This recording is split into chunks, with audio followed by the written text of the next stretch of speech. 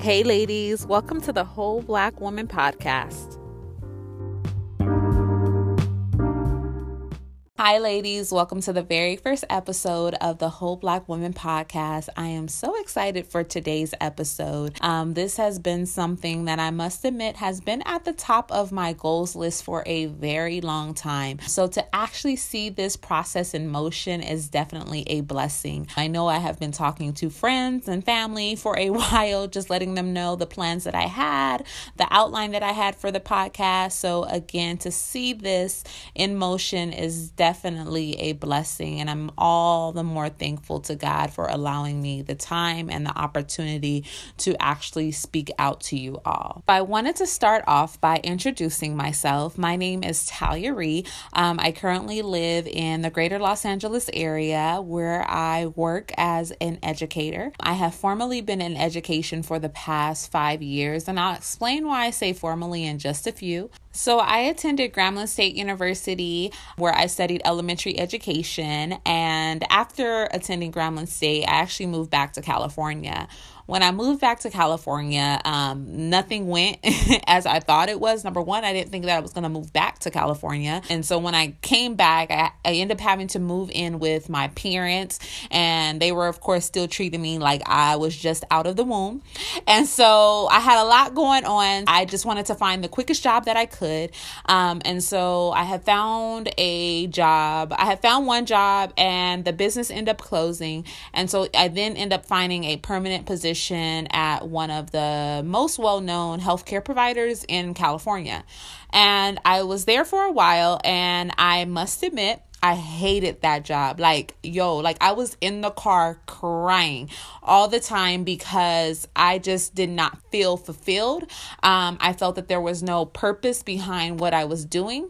And so after being there so long, after just going through what I really felt like I kind of sunk into a depression, I actually decided to quit my job.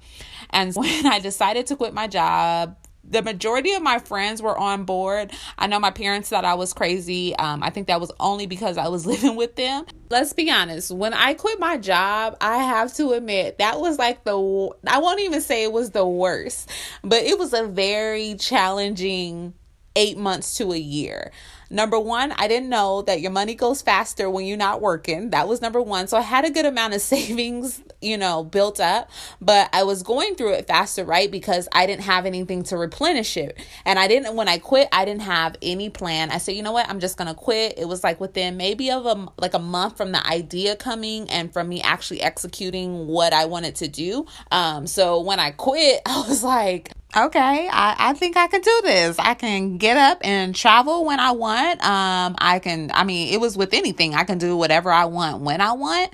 Then 6 to 7 months after, the repo man was at my door to pick up my car, and then I couldn't go nowhere else. So there was some other things going on.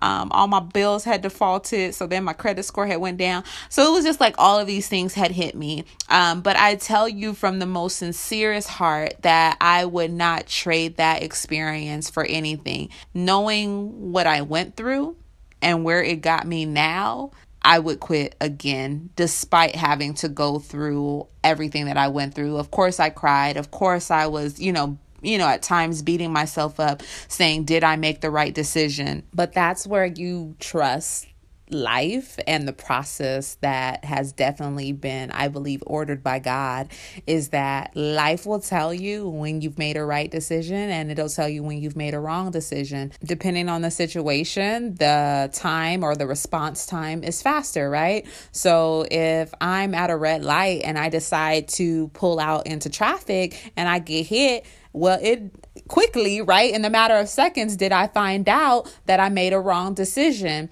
However, for a situation like quitting your job, it took me about 2.5 years for me to realize that I had actually made the right decision.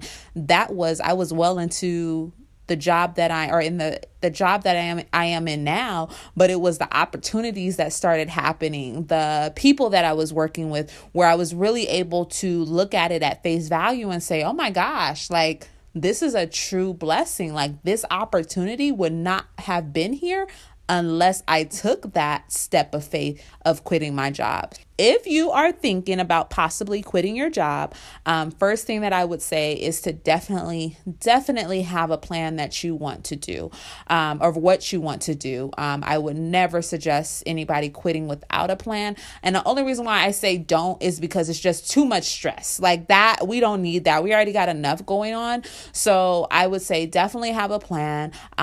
Definitely, talk it over with people that kind of come from the same mentality as you, right? Because when I went and I talked to my parents about quitting my job, mind you, my parents are old school, right? So their idea was that you have a good paying job, you have benefits, you can retire, you're good, right? And so that was their mentality. However, my friends understood this is not fulfilling me. This is not serving me. I'm not helping. I'm not, being led by purpose and passion. And so you need that circle around you, because there is a reality that it does get a little lonely. It does get a little challenging where you will question, did I make the right decision? So you want to be able to talk to people who basically can uplift you. Okay.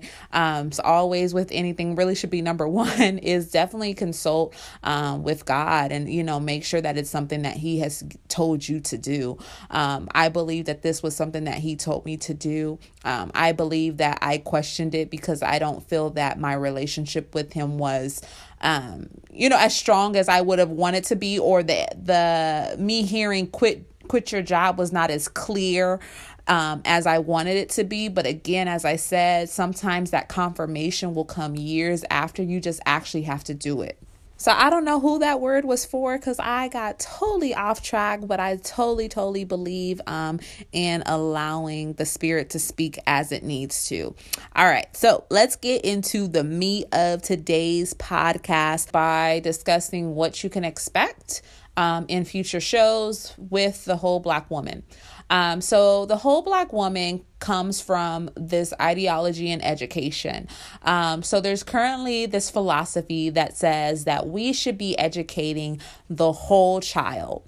And so it says that basically what happens is when we narrowly focus on one aspect of a child, which is usually academics, we are basically only providing them with short-term success. However, when we actually focus on the whole child, which usually entails encompassing their social and emotional aspects as well, that we actually provide them with tools and resources that provide them with long-term development. So I apply this to myself, and I realize that we are constantly, as women, on this journey to basically be the next best version of ourselves, right? Just like iPhone comes out with what we on 11 now, but they've had the 3, 4, 5, 6, 7. That's because they have found things that can be developed and that they can make better, right? And it's the same thing with ourselves. We see things or we notice things about ourselves and say, you know what, that could be better. And one thing that I've found out is that the foundational areas are usually the same amongst women when we are on this journey to wholeness and completion. Those areas are usually the same. Now, where we are in those areas can vary, right? But 9 times out of 10, you are possibly hitting on one of these 6 areas that I'm going to talk about in just a few moments. So each podcast, I believe, has their own language that they talk amongst with their listeners. And so these 6 areas will always be referred to as modules. Okay. So let's go over what 6 modules that you can expect to hear here on the Whole Black Woman podcast. All right. So number 1 is spiritual and self-development. Number 2 is money and finances. Number 3 is business and career. Number 4 is physical health. So number 5 is relationships. And in relationships, not only will we be talking about the personal and intimate relationships, but we'll also be talking about professional relationships as well. And then lastly, number 6 is poise. And that is one of my favorite modules just because we get to talk about all things female. So I'm so excited for that one. All right. Each month we will focus on one area, one module. Okay. And I do that because I want us to make sure that we're being intentional in everything that we do. Okay. And within that month, of course, I will produce a show, and sometimes I will have guest speakers on the show who will be those experts in those areas that can provide us extra insight into whatever that we are talking about for that month. Now, each month, we will also have a challenge that relates to the module, okay? Let me give you an example. Let's say our focus area for the month of December is money and finances, okay? And so an example challenge would be no spend Wednesdays through that month, okay? And what we would do is, the goal would be not to spend any money outside of your basic necessities on those days. And we have a Facebook group that I will put in the show notes. The Facebook group, yes, number one is for accountability. But number two, I want us to all have a platform where we can share our successes, where we can share what worked, what didn't work, challenges you may have, and then just thoughts that you have of ways that we can all improve. So it is just another reason why you need to join our community with the Whole Black Woman Podcast.